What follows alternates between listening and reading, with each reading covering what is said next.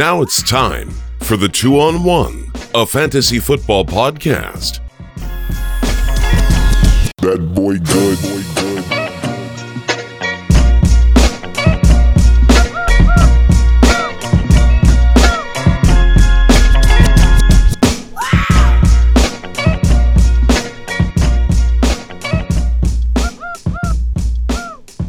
What's up, everyone, and welcome to the 2-on-1, a fantasy football podcast.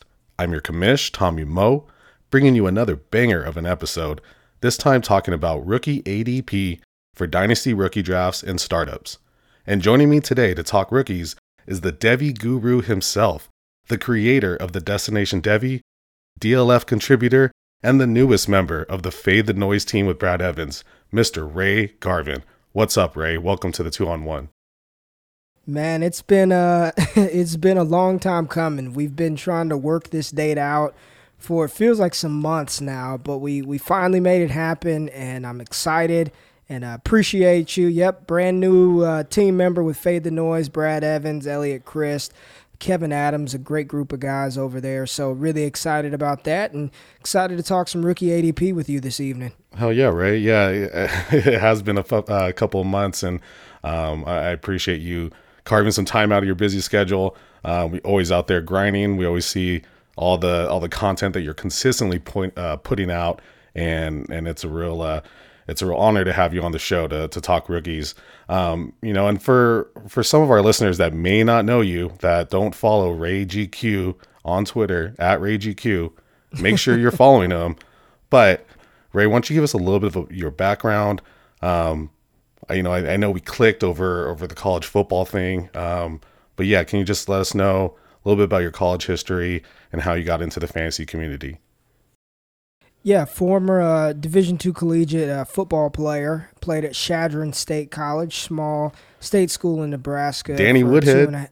Danny Woodhead. We were part of the same 2004 recruiting class, so I actually got to play with Woody and see him operate day in and day out, and the things that he did on the practice field. I really wasn't shocked that he was able to have success in the NFL. The best athlete that I've ever seen, in person, and I mean athlete, from football, track and field, basketball, golf. The dude was just born to be an athlete. So played a little bit of Division II college football. And got into this space, man, to be honest with you. I love fantasy. I love dynasty. And it was the 2018 rookie draft, I believe, that I was just listening to analysts. And I was just thinking, I can do this better than some of these people. I'm not feeling this. There's no way this player is as good as they're making them seem. I felt like I could do a better job than some people. And I don't mean that in an arrogant way, but I wanted to give it a try. So in 2019, I said, the hell with it. I'm going to try this thing out, and started putting some player threads out on Twitter, and, was noticed by a couple of people that gave me a shot. And a year later, here we are. Crazy. And just past 10,000 followers. Congrats on Twitter for that. Yeah, appreciate you, man. Yeah, so, the D2 thing, playing college football, there's not a lot of us fantasy football analysts out there that actually did play the game of football. And, if you've been a listener to the 2-on-1 for a while now, that's our thing, that, we played the game, and then we play fantasy football for, decades now. So, we really know this game of football. And so for me to see another ex-football player, bringing your knowledge of the game, because you played DB, is that correct? Yep, played defensive back. Yeah, so bringing that knowledge from studying other offenses, studying different players, and then putting the fantasy football twist on it, for me, I gravitate to that right away. I mean, your breakdown, your analysis of these players, it's not just X's and O's or even just the numbers, but you bring it home and it makes sense. And to have you on this show today, I'm pretty pumped. So. So what would you say? And one thing to that, Tommy, because that's important, right? And it's not the fact that because we played football, we know more than you. Right. No, that's absolutely not what I don't think I've ever said that. I don't think you've said that. Nope. And majority of people don't. But there is something to having played the game and just sort of understanding some simple nuances, right, that I see when I'm watching wide receivers as a former defensive back. Like, I kind of know, like, this would actually work at the next level, or this works in football. It's just knowing, watching film. It's not watching. You're not watching the game for entertainment. Like, film study in college is horrible. I mean, you're sitting there. You'll literally watch the same play 20 times over. Like, come on, coach, get through it. So it's those little things, and sometimes people are like, how can this player say that he just wasn't feeling it today? He didn't have a good game. I've been there. I've been there where I just practice all week sucked. I got other stuff going on, and I'm just kind of half-assing it on that's not the overwhelming feeling, but you could sort of empathize with these players and understand different viewpoints having played the game. Right. And I think, you hit a good point about watching film. Because there's lots of guys that you can learn the game. You can understand the game without playing it, right? There's great coaches that never played the game.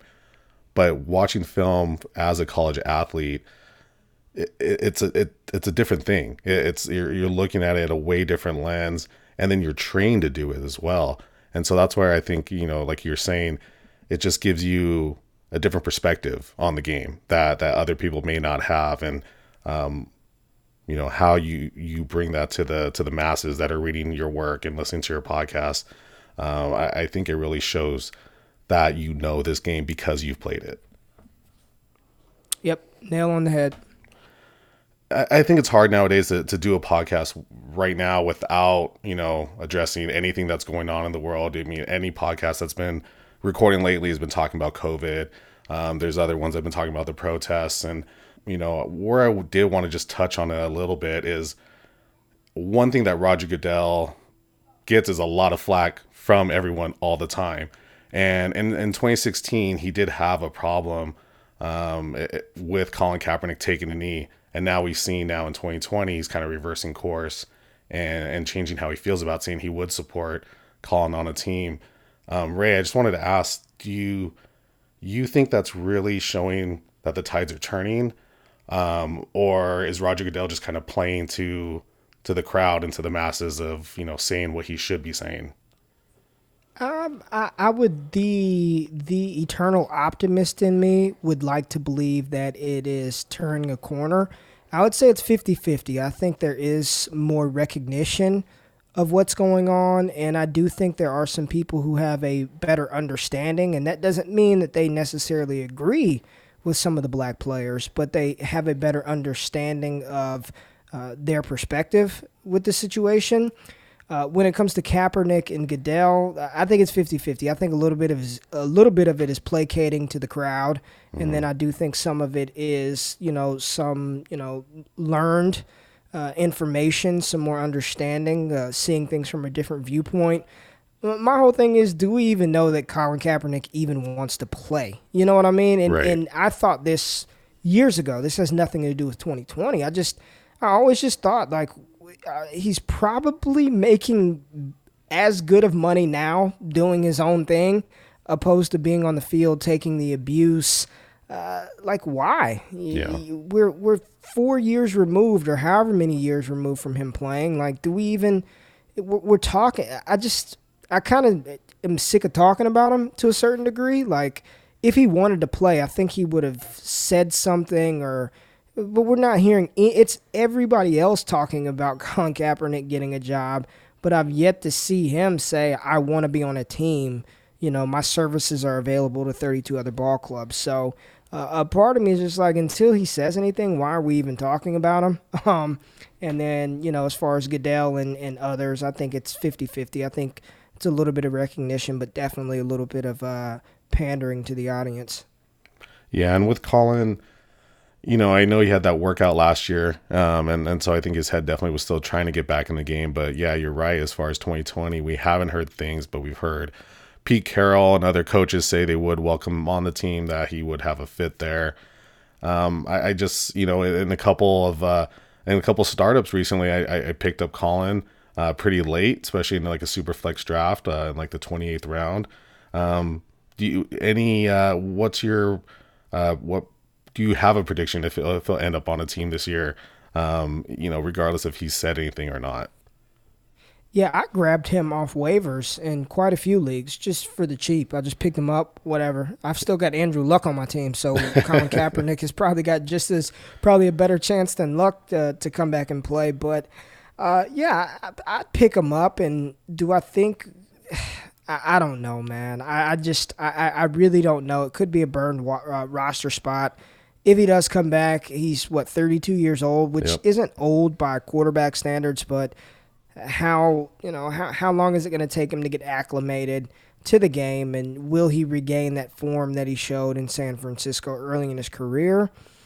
I don't know, but I definitely think he's worth a late round flyer. Why not at that point, at that cost? Why not? Especially when you have like a 30-man roster, right? And you have so many guys that are just out there for free or cheap that you could just pick up right now.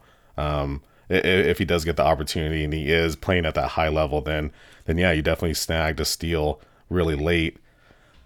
So moving forward, with guys coming back to practice at college levels and getting tested for COVID, and finding that they're positive, if this continues, do you think we're going to have a football season this year? Or I know you're hoping that we're going to have one, but what's your thoughts on if they can find a way, to either boost herd immunity on the team or find some way to get players out there? Do you think we'll see a football season, and in what state will it be in? Oh, man. I think we see some sort of football season. I do believe that. Do we see a complete season? Do we see a full 17, however many damn games are in the NFL now, 17, 18, I don't know. Will we see that? I don't know. Are we going to see a complete college football season? I'll just say that they're preparing for it. Mm-hmm. I've got some close people that work within university athletics, and they're preparing. I know Division II has recently minimized the maximum amount of competitions allowed for student athletes. So while they won't be playing the full allotment of games, I think Division II football caps out at 10 games, and they still are prepping for the Division II playoff run. My thing is, after Thanksgiving break, that's when things will really we'll really see, because that's cold and flu season, right? And that's sort of when stuff started to hit the fan in China before it got over here to us. So I think that there's a very real possibility, and the NFL is different, right? You've got 32 sort of teams filled with independent contractors to a certain degree. And they want to be paid. They want their money, and we all know football money isn't guaranteed. Right. So I think we have a better chance of seeing a more complete NFL season than we do a collegiate football season, because every university is not created equal. Mm-hmm. They all don't have the same revenue. They all don't have the same resources. They don't all have the same medical training staff. They don't all have the same infrastructure. So, you can't.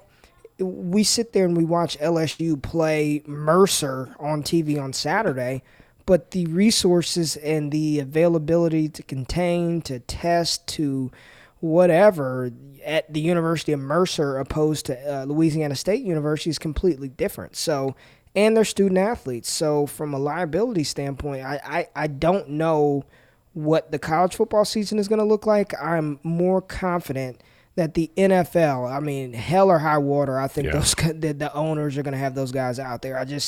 I don't foresee maybe a delayed start, but we're going to see some football this season, both college and NFL. And if I were to gamble right now, I say we have a better chance of seeing a complete NFL season before we have a chance of seeing a complete collegiate season.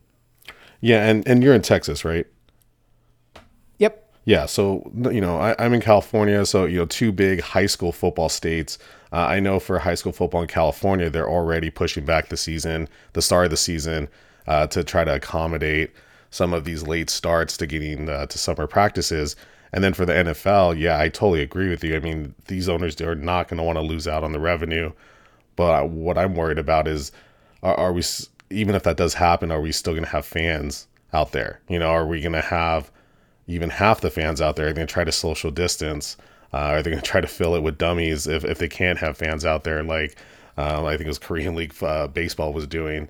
And so I get your point with the NFL. Yeah. And I think there's a lot more liability that you can get away with than you have to, than you can with college athletes, especially those not in Division I programs, right? And everyone thinks about college athletes, and everyone had their eyes on LSU, Alabama type schools. But there's a lot of college athletes out there that are D2, D3 programs, NAIA programs that aren't getting the same amount of resources as those big schools. Heck, and there's still some Division I schools that don't get the same resources Right. as other Division I schools. You've got, and I'm just throwing it out there, UNLV, San Jose State, University of Texas at El Paso. That not all Division I's are created equal. Right. Not all. So there's just a lot. There are over 132 FBS Division I college football teams, and then like you said, we haven't even hit the FCS schools, and then Division II, then Division III, then NAIA, then junior college. I mean, it's just, I don't know. I don't know how that looks. And then travel too with all those schools too, and that's one of the things that we did try to limit was the travel, and now we're going to open that up again, and we'll see how it goes. And so, yeah, I think everyone is just holding their breath and hoping it still happens. I mean, I can't imagine a season without fantasy football, let alone just watching sports on TV, to not be able to play fantasy, I think is one thing we all love, and why we're listening to this podcast right now is because it's a fantasy football podcast.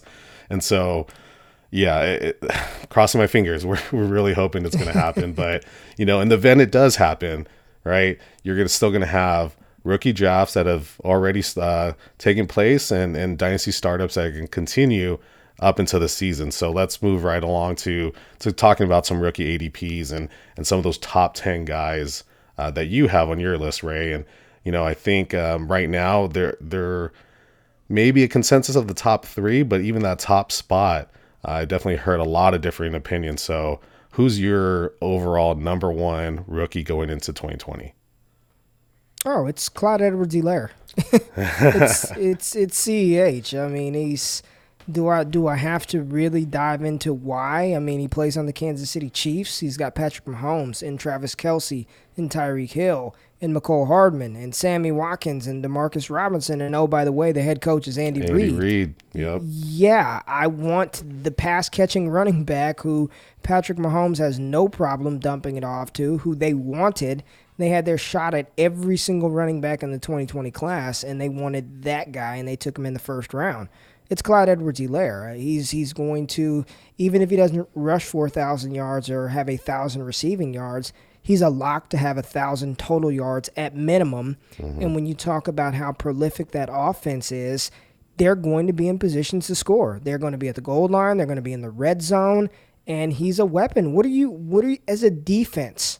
What are you going to do? You cannot allocate 2 defenders to a running back out of the backfield. So now you've got a linebacker on Clyde Edwards-Helaire. That's a mismatch because you've got a double Kelce. You've got to worry about Tyreek Hill. You have McCole Hardman on the other side, and Patrick Mahomes is a freaking wizard, and Andy Reid and him are simpatico. So it's not even close for me. If we're just talking about the 2020 NFL season and we were putting these rookies in tiers, Clyde Edwards-Helaire would be in tier 1, and there would be no other rookie inside of that tier. He'd be on that island by himself. It's CEH. Hell yeah. And was it always CEH even before his landing spot? No. No. If before landing spot, I believe I had Jonathan Taylor as my number 1. I mean, and he lands in a hell of a landing spot himself with Indianapolis, but the problem is I have more confidence that Marlon Mack will be more involved than a Damian Williams. So that's what keeps JT suppressed just a little bit for this season. I'm not talking long term. Yeah. I'm talking 2020. But this year it's CEH, and for me it is not close. And I know how I feel about Damian Williams, but do you have any concern about Damian Williams still being there and having a good end to his season last year? Concern, no, but he's going to be involved. He's not a bad running back. I don't know why Damian Williams gets the heat and the slack that he does. people were drafting him in round 2 of redraft leagues. Yep. What was it, a year ago? Yep. 2 years ago? Early second round. Yeah, early second round. He's a good running back. I mean, his size, his speed, he can catch the ball out of the backfield. He just has never been, and when he had the opportunity to be the bell cow, he was injured. He just never had that opportunity to lead a backfield. But my thing is, in the NFL today, there are very few running backs where it's just you give him the ball and he's taking 80% of the workload.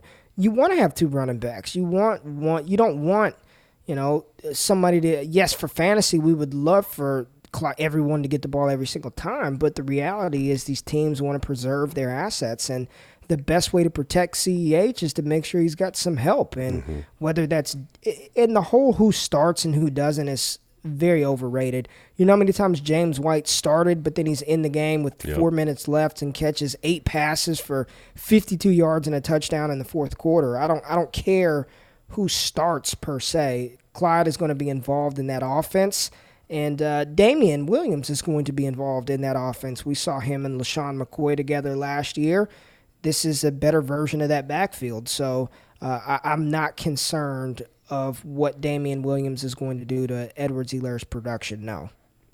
Yeah, and you definitely hit it with the rest of the talent around CEH in Kansas City, because it's just speed all over the place. I mean, all they draft is speed and talent and let those guys just run wild. I was able to watch Kansas City play last year live, and it was insane how open guys were getting all the time, all over the place, and the way Andy Reid used guys running in the slot, running the swing routes off to the side, bubble screens. I mean, it just gets the opportunities for his guys, and to plug a player like CEH in that offense is going to be great. I'm personally still a little bit higher on Jonathan Taylor, I think, just from a skill set and a talent standpoint. But yeah, that opportunity for CEH coupled with everything else is phenomenal. Looking at the next, 3-4 running backs, and I think this is where the debate kind of picks up a little bit more. But who do you have ranked higher right now between Dobbins, Swift, and Cam Akers?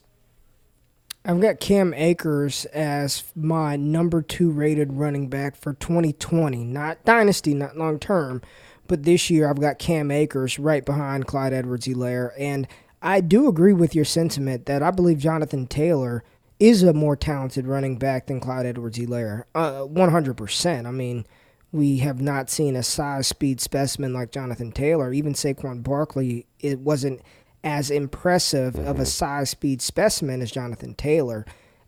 In my ranking of JT has nothing to do with his talent and his situation. It's just I do not believe that they are going to give him that type of opportunity with Marlon Mack there, probably for his last season. Yeah. Mack is a talented running back himself, so I do think Mack will be more involved in that offense than Damian Williams may really be a threat to Clyde Edwards-Helaire. But I have Cam Akers as my second-rated rookie running back, second-rated rookie, period, overall for 2020 purposes. Nice.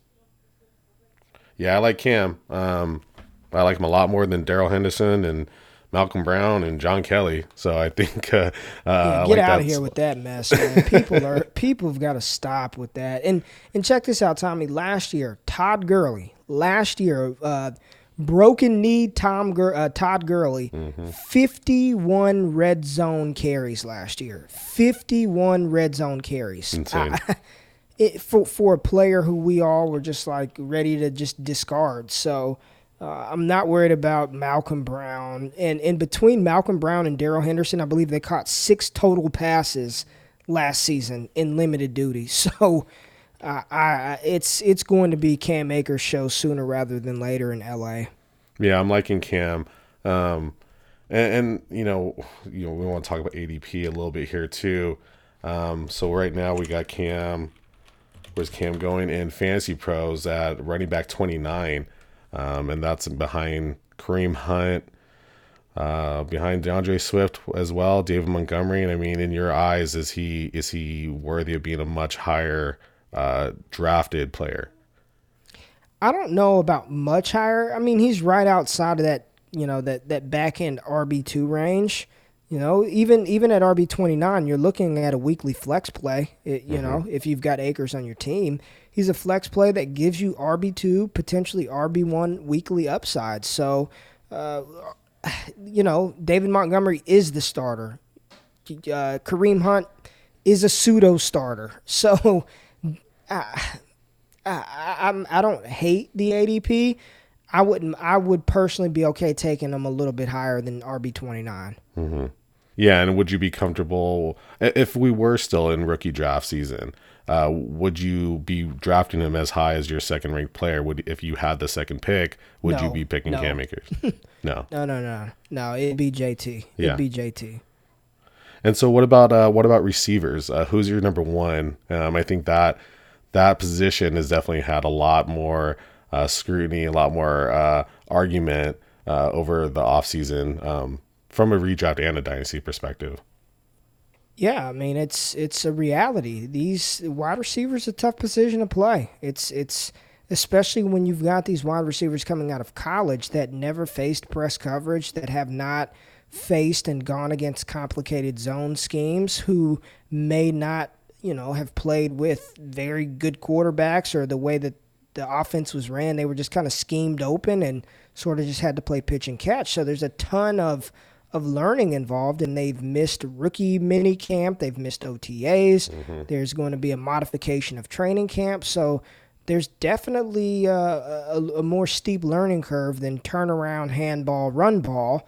But there are some wide receivers that did land in some situations that could yield positive fantasy points in 2020, at a much higher clip than we're accustomed to. And two guys that I'm particularly high in for redraft purposes and for dynasty, both landed in situations where I can see them becoming and being the number one receiver on their team before the end of the season. And I'm talking about Justin Jefferson from the Minnesota Vikings and Jalen Reagor from the Philadelphia Eagles. I think there's a very real possibility that this season in 2020, that those are the number one targets at the wide receiver position for those respective teams. So those are two rookie wide receivers that I am very interested in for redraft purposes and in dynasty. I love that, Ray. And it's not, I don't see it as a hot take. I'm sure you don't, because you see the potential there and the talent and the opportunity. But I love that. I love that it's not Jerry Jeudy and CeeDee Lamb right off the bat, that it is Justin Jefferson and Reagor, because Justin Jefferson is in a great position to take over Adam Thielen now and in the long term. I mean, with Stephon Diggs leaving, it just puts him in a great opportunity in Minnesota. And Reagor, I mean, gosh, if anyone listening has been on Twitter this offseason, you know how Ray loves Jalen Reagor and has been on that train from the beginning, pumping him up. And it's even with Deshaun Jackson coming back and Alshon Jeffrey, what do you think, mid-season or end of season that he's wide receiver one? I mean, I think it's potentially sooner rather than later. You're talking about a beaten Alshon Jeffrey who's dealing with the Liz Frank injury, and the last report that I saw, they didn't even have a timetable for his return. You're talking about a now 33-year-old Deshaun Jackson who played in one game last year. And then you're talking about Greg Ward, a converted quarterback who showed decent last year, and J.J. Arcega-Whiteside, who struggled to beat press coverage in college, and he struggled to do it in the NFL. I think he's got a role in the red zone, but the number one target is going to be Zach Ertz first and foremost. Mm-hmm. And I believe after that, there's a very real possibility that from day one, it's Jalen Reagor. And this has nothing to do with my hyping of him throughout the offseason. I was a big fan of his talent, and he lands in a situation where, again, a 33-year-old deep threat who played in one game last year, Liz Frank injured Alshon Jeffrey, who always seems to be injured, and then a rookie, what did they take, Arcega-Whiteside in the second round, and then they backdoor had to go take a first-round wide receiver this year, and Greg Ward. When you're this has nothing to do with bias. It has nothing to do with a hot take or whatever. It's look at the situation that he's in. The Eagles, I believe, ranked 9th in passing last year. Carson Wentz is back, another year removed from his injury, so he's more healthy. You've got a dynamic running back in Miles Sanders. Why not Reagor number one? When has Deshaun Jackson been a legitimate number one for his team? And again, 33 years old. Mm-hmm. I think it's well before midseason that he is the potential, barring injury, he's the focal point of that offense from a wide receiver standpoint. Yeah, I like that. I mean, it's crazy to think about Deshaun Jackson being old at 33 in the league, which is true. But I played against Deshaun Jackson in high school, and so it's weird to think about that I'm definitely super old for the NFL right now at only 35. But right now, looking at Undroppables ADP for Dynasty Superflex startups on Sleeper, we have Jalen Reagor at wide receiver 30 right now. And so given your take on him for this season and your analysis on his opportunity to be a wide receiver one pretty quick, do you think that's way too low in your opinion? Well, I think wide receiver 30, that puts a rookie right there in that wide receiver 3 territory. In most leagues, we're starting 3 wide receivers. So you're rolling Reagor out there at wide receiver 30. You're rolling him out there. And he is one of those players. I do not believe that he's a top 15 wide receiver as a rookie. Mm-hmm. I think he can finish as a, wide receiver 22, wide receiver 23, as a wide receiver 2 as a rookie. So I don't think it's way too low, but I definitely believe there's upside with getting him at wide receiver 30. Absolutely. Yeah, and if you're getting him as your wide receiver 3 on your roster to pair with 2 other studs, I don't know, Michael Thomas and Cooper Kupp or something, then you're getting kind of a steal, I believe, there. If his ADP can remain that low and people don't listen to this podcast and don't listen to what Ray's saying about how he's going to be the man on the Eagles team. So if you're listening, stop listening right now because I'm giving away too much free info. Well, you made a good point too. So if you've got 2 just stud wide receivers, they're safe, they've got a high floor and a high ceiling. Let's just say you started out with Michael Thomas and then you backdoored with a Chris Godwin or a Mike Evans, something like that. If you get a player like Reagor, you're insulated because you have such high floor wide receivers. But then if Michael Thomas goes out there and does what he normally does, and then Mike Evans goes out there and gives you a good game, and then you're starting Reagor on the week that he goes 8 catches for 150 yards and 2 TDs, he goes nuclear, then you've capped out your wide receiver roster spots, for that week. I mean, you've won your week with that type of upside. And even if the flip side happens where he goes out there and he plays like a rookie wide receiver and he finishes 2 for 24, well, at least you were insulated by a Michael Thomas and a Mike Evans that week. So it's all like, it's how do you construct your team? How do you build that thing? So I definitely believe he provides that high upside if you're protected already with some studs at wide receiver. Yeah, and that's a great point. And I think that sometimes, that's the key to victory, at least on those weekly plays where, you're constructing your team, at least how I like to play, where you're constructing your team with those high floor players. And then in your flex or in that third spot, you're going for boom or bust, and then you're hitting those booms on those right weeks. And then with your consistent players, the last couple of years, I've kind of switched to that philosophy a bit with constructing my dynasty teams and even redrafted in a way too. But it's you to have that high upside, to have that potential long term in a dynasty league is great, and to get him at wide receiver 30 with top 15 upside in a couple of years would be phenomenal.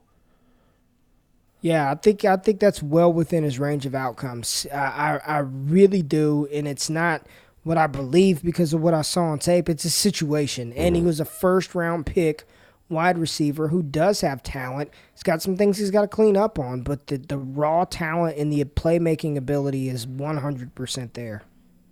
So, in the top 10, are there any guys that have traditionally been in the top 10 so far that you think are too high and should maybe be ranked a little bit lower? These guys like Henry Ruggs, Justin, oh no, not Justin Jefferson, but T. Higgins, anyone like that, J.K. Dobbins, that you're lower on, a little bit more long term.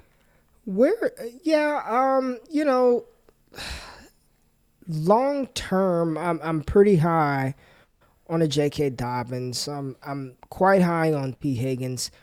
Henry Ruggs, the jury is still out. I'm optimistic, and I'm hoping that with him being the first wide receiver off of the board, that they give him every opportunity to become the number one on that team. But for fantasy, seasonal leagues and in Dynasty, I won't have much exposure, if any, to Henry Ruggs. If you're talking best ball, then that's my quintessential best ball wide receiver. I want Henry Ruggs on my roster. I just have to see it, man. He wasn't his number one nor number two, and sometimes wasn't even the number 3 option on his own team. Yep. And while some people might say, well, that was because he was playing with all these other wide receivers, well, dude, if you couldn't beat out your collegiate competition, why should I be confident that you're going to go to the NFL and just, listen, Hunter Renfrow, he might not have the 10th of talent that Henry Ruggs has, but he's produced, and I've seen him win in the NFL. Tyrell Williams, we might not be, he might not be some world beater, but he's remained a starter in the NFL for years, so he's played NFL football. You've got Darren Waller there and Josh Jacobs, and then they drafted Bryan Edwards, who I believe is a better wide receiver than Henry Ruggs. Again, may not have the talent, the speed, the athleticism, but I think he's a better wide receiver right now at their stage of the career, at their stages of their careers, than a Henry Ruggs. So I won't have much of any exposure to him at his cost right now, and I don't know what his cost is, but it's too high for me. It's definitely too high, and that's so funny too, though, because the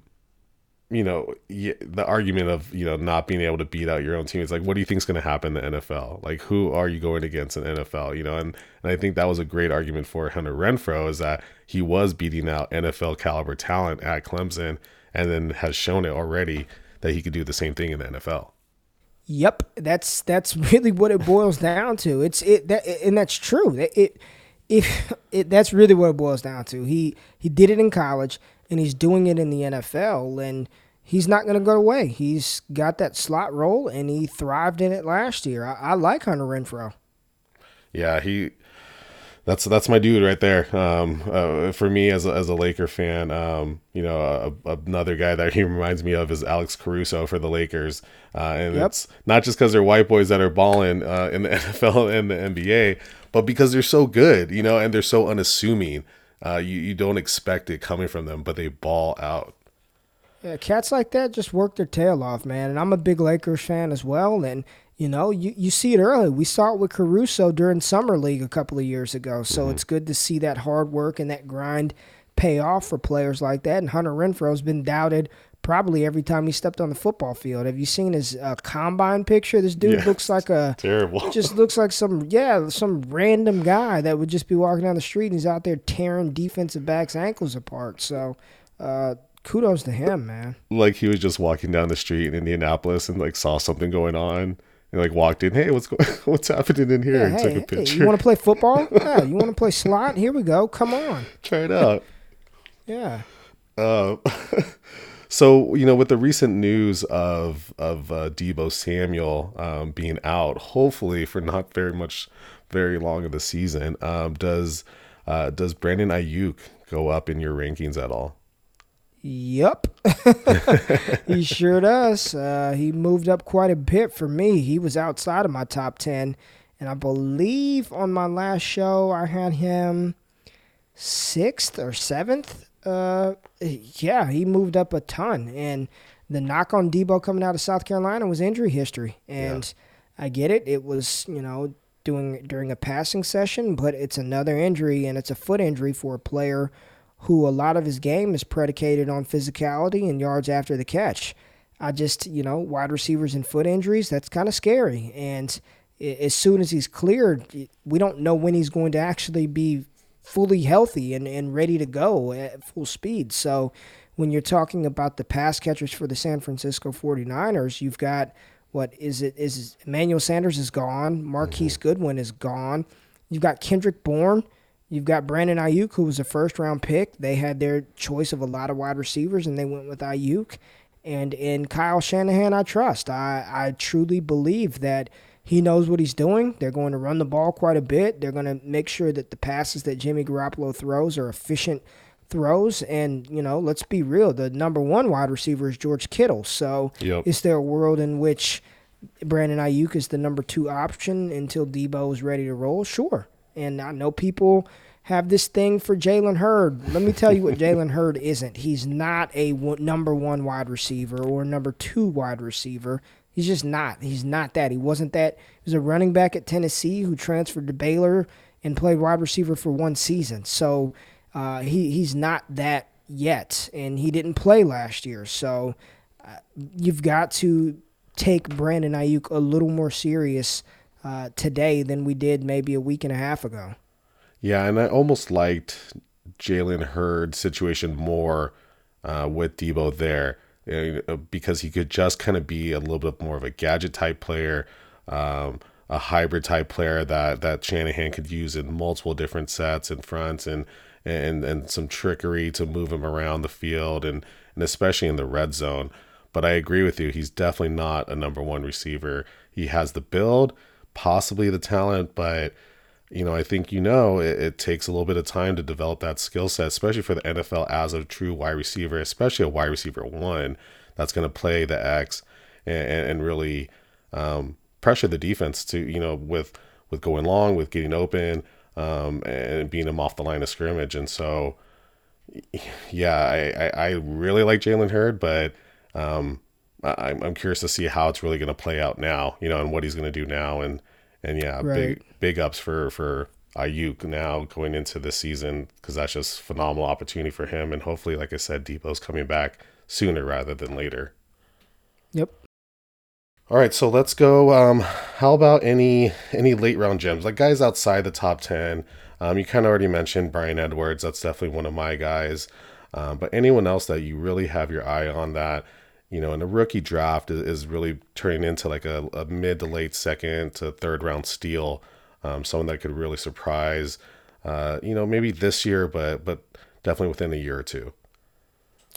I think Joshua Kelly is a name to keep on our radars. A local kid, he gets to stay home in California, but played at UCLA, now with the Los Angeles Chargers.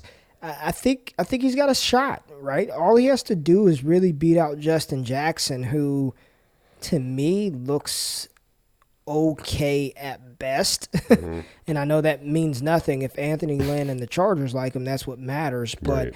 If I were going to bank on a running back, and I don't know how much work they want to give Austin Eckler between the tackles. He was fantastic in the role that he played last year, and while he may be the starter and see a couple of more opportunities, maybe rushing and receiving, they're going to want a complimentary back. Yeah. And I think Joshua Kelly fits the mold of that, first and second down grinder who can catch the ball out of the backfield. He showed well throughout his pre-draft process and tested a lot better than people thought he would. So I think Joshua Kelly is one of those players for me that, mid to late third, if I can pick him up, and if I'm in a league where people really aren't paying attention, then even later than that. But he's definitely a player that I have my eye on. And so, I really like Josh Kelly. I mean, being, again, from Southern California, I got to watch him play firsthand. And yeah, I was hoping he'd get a little bit of a better landing spot. But I think the opportunity's there. And the real question I really have for you is Austin Eckler really the real deal? I'm looking at his Dynasty ADP right now on Fantasy Pros, and he's at 16th overall at the running back 11. Do you have that same kind of faith in him? For this season, yes. Long term, I don't know. I don't know. It wasn't that long ago. I believe he was dealing with some stingers, and I just don't know if he's that featured back in the traditional role. Like if he's going to play this feature back role where they just kind of throw him the ball a lot, then okay, sure. But long term, I don't know. I just don't know if that's his place. I don't know if that's his role. If I had Austin Eckler in a league, I'd be trying to sell him now. I'd be trying to capitalize on that value and get rid of him personally. I don't think he's that guy long term. I think he's that guy for now, but long term, the Chargers are in a weird situation, man. They just drafted a young quarterback, and can I see him growing with Justin Herbert? No, I can't. So, because of that, I think Herbert definitely outlasts him. And look, here's my advice to people, man. Here's my advice.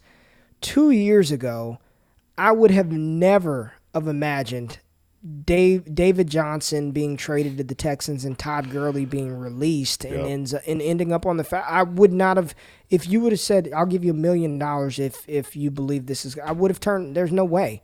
There's no way. Todd Gurley had just come off of a MVP caliber season, and David Johnson was, he was on track to become David Johnson again. Yeah. And look how quick stuff changed for those two running backs. It's a replaceable position in the NFL. And,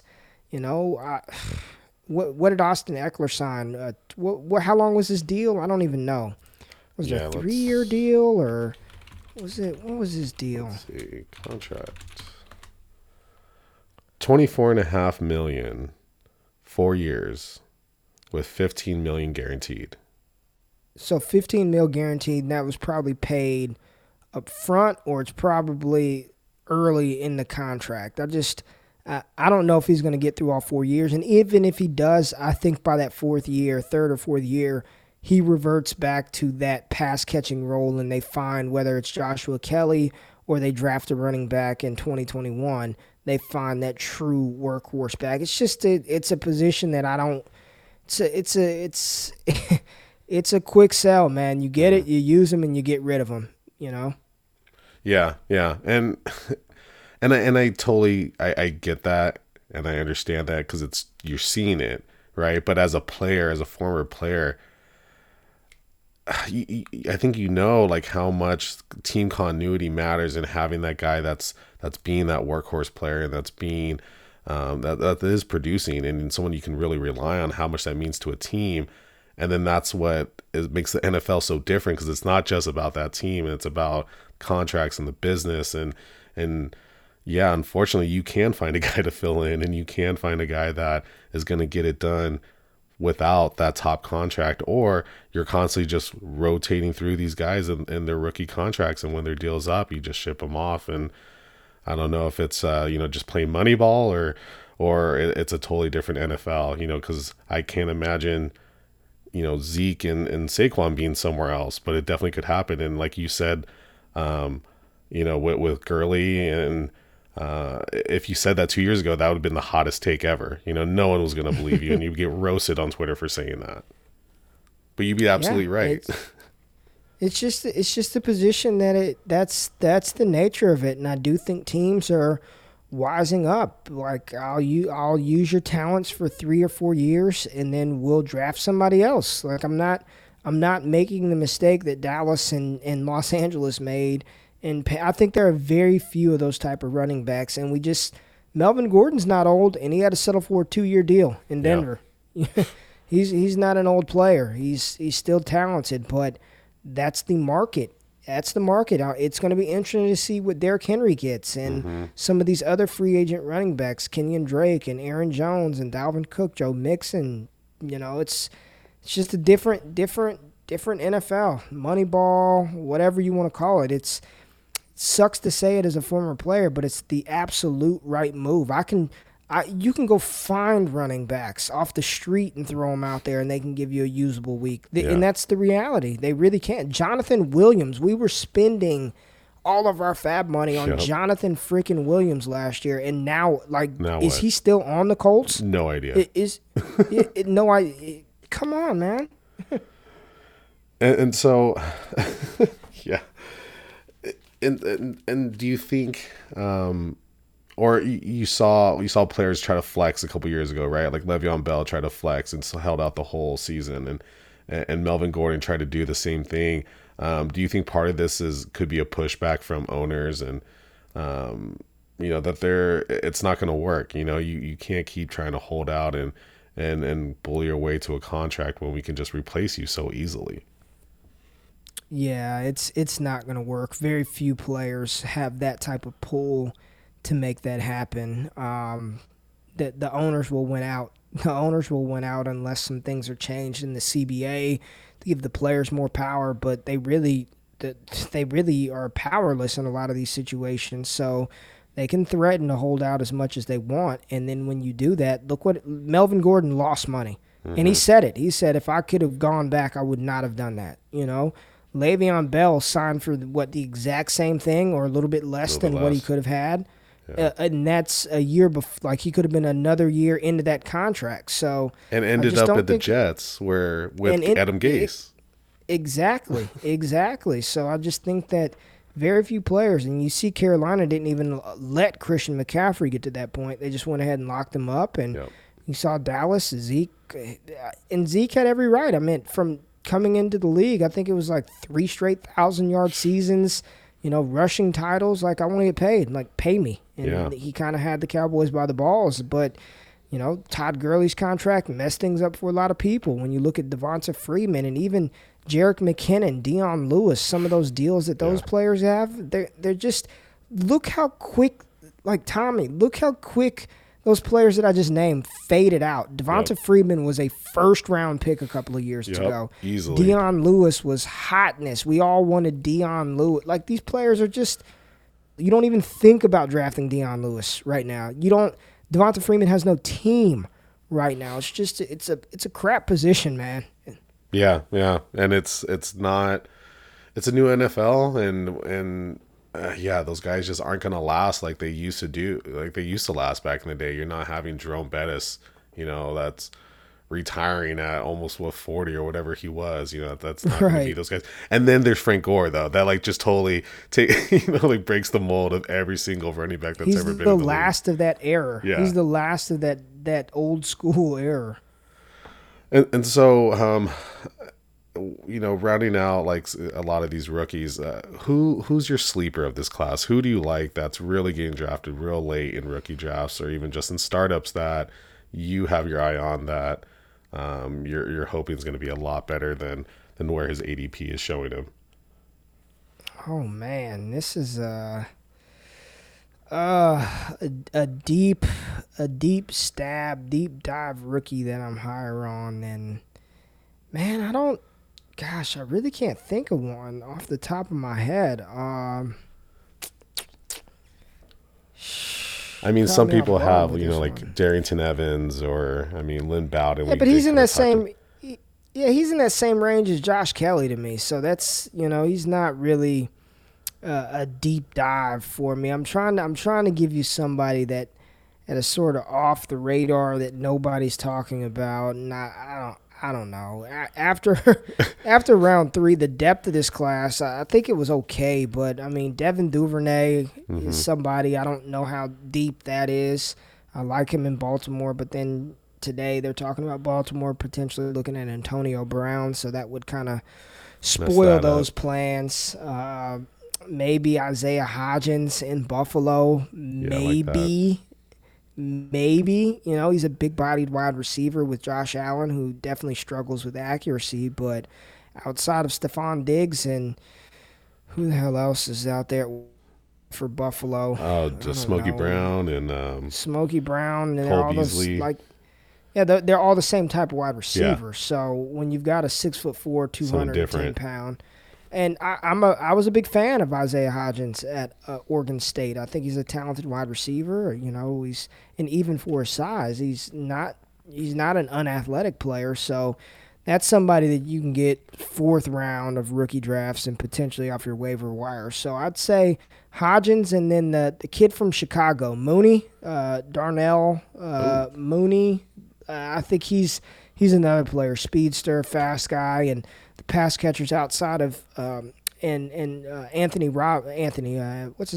Robinson. Yep. I know Miller's there, Taylor Gabriel, but it's still kind of wide open there. So he's another one of those players, 4th, 5th round waiver wire rookies that I wouldn't mind taking a stab on in Dynasty. Yeah, I like that one. That's a new one for me. I will admit.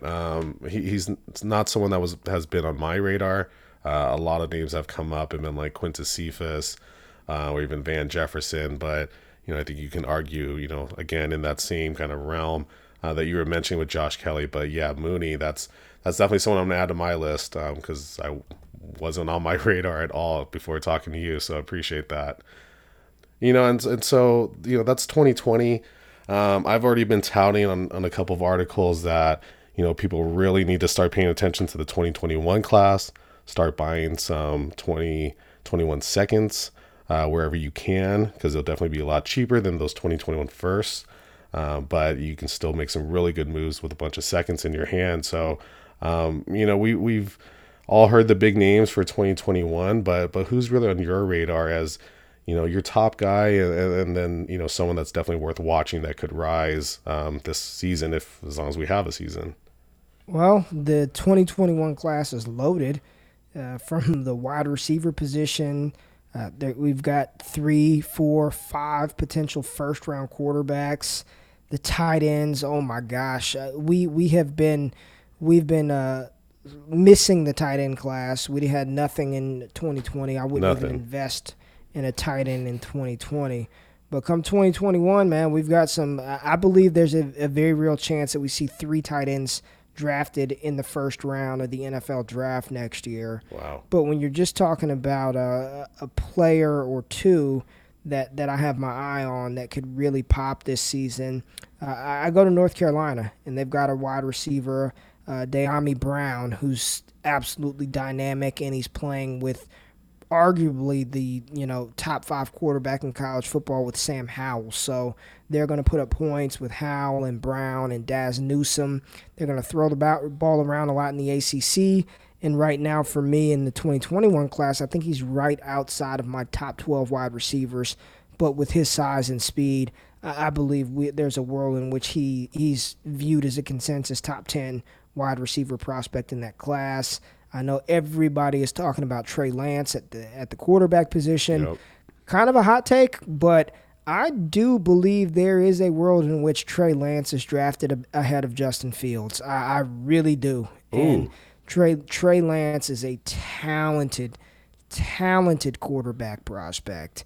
And if we get to the 2020 NFL draft and we hear Trey Lance's name come off the board before Justin Fields, just remember I said it here first. I wouldn't be shocked at all about that. I think he's that good of a wide receiver. And then one of my favorite running backs in the 2021 class that a lot of people still have not been talking about is Kenneth Gainwell, the running back out of Memphis. He is dynamic. Everybody talks about Antonio Gibson and how good he was on limited touches. Well, the reason why he had limited touches is because this redshirt freshman rushed for over 1,400 yards and then caught over 600 receiving yards as a redshirt freshman. And if I had to guess on the college football leader in all-purpose yards for the 2020 season, it would be Kenneth Gainwell and Chuba Hubbard. So he's that talented. He's a little smaller. Hopefully he can gain some weight, which I don't think he will have any problem with that with the last name Gainwell, but he's somebody who's pretty high on my radar for 2021. I like that. I like those names a lot. Yeah, this class is stacked. And that's why, again, grab those 2021 seconds wherever you can, because you're going to be able to get a lot of them for some players that you're, really ready to move on and sell and start building your team for the future. I love what 2021 has to offer. Really excited for that draft class. And then, as the guru of Devy, this goes a little bit deeper than just 2021. I mean, obviously we're talking about 22 and later for Dynasty as well. But, as a Devy guy, who's class of 2022 and beyond that we need to be keeping our eye on and watching? 2022, I already named one of the players, Sam Howell, the quarterback from the University of North Carolina. I think you're looking at the potential number 1 quarterback off of the board in 2022. I don't think he'll be the number 1 player because Oregon has a defensive end, Kayvon Thibodeaux, who is absolutely just ridiculous. He's probably going to be the number 1 overall pick in 2022. But you've got Sam Howell and Keaton Slovis, the quarterback out of USC, who to me are at the top of the class at the quarterback position. Running backs, you've got Zach Charbonnet out of Michigan, Breece Hall from Iowa State. You've also got a couple of other rushers, Eric Gray from Tennessee, Isaiah Spiller from Texas A&M.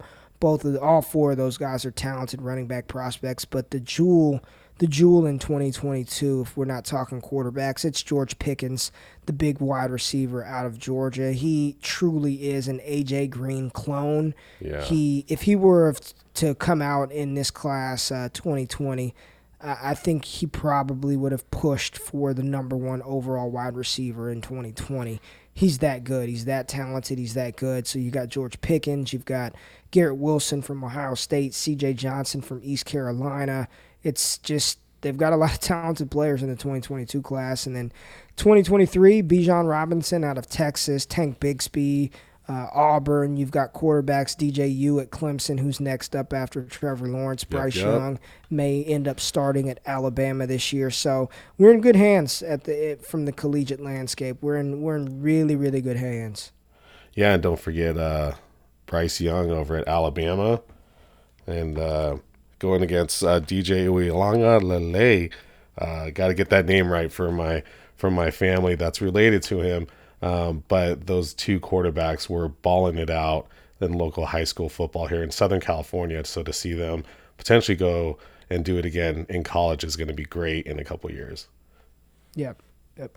And so as we get close to the end of this, Ray, I appreciate you being on here. One thing we always do for our listeners is try to drop some free nuggets. That's just any words of advice that you might have for our listeners from a dynasty or Devy perspective, or even just playing fantasy football in general. Yeah, word of advice right now would be, and I know, Tommy, you just tell the people to go get those 2021 seconds. My word of advice is every trade that you make, ask for 2022 picks as well. 2022 first, 2022 seconds, because while everybody is kind of focused on the Jamar Chases and the Rondale Moores and Trevor Lawrences of 2021, not many people are thinking about Eric Gray in 2022 or Isaiah Spiller in 2022 or Drake London out of USC. So it may be even easier for you to acquire first-round 2022 picks than a 2021 second. So what I tell my patrons, every single post I make for them is ask for a 2022 first in every single trade offer that you send. Every single one. Ask for 2022 picks. And I know you're kind of like, oh man, that's 2 years out. Well, when that time comes and you're sitting on 5, 6, 2022 first, 4 or 5, 2022 seconds, man, that stuff is going to be like absolute gold. So, and you've acquired it for nothing, and that's how you consistently win, is when you start doing that and pre-planning years in advance. So, ask for 2022 first-round picks in every single trade that you offer. Free nuggets. That's great advice, and you heard it here first from the man, Ray GQ. Again, you can find him on Twitter at RayGQ. Ray, where else can we find your work? What should we be looking out for? What's coming up?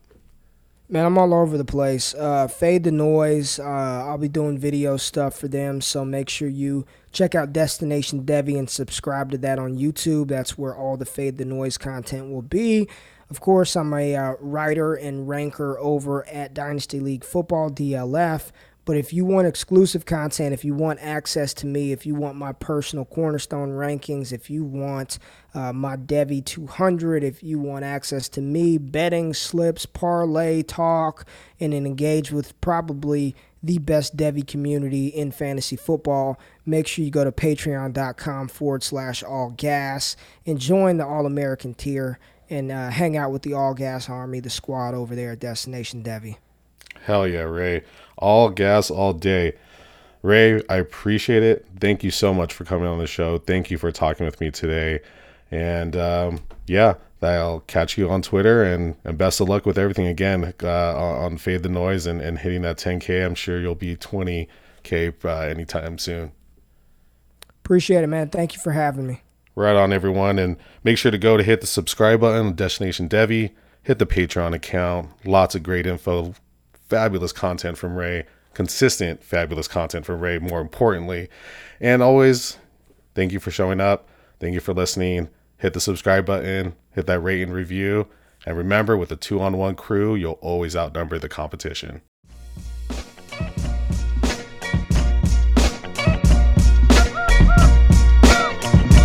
That boy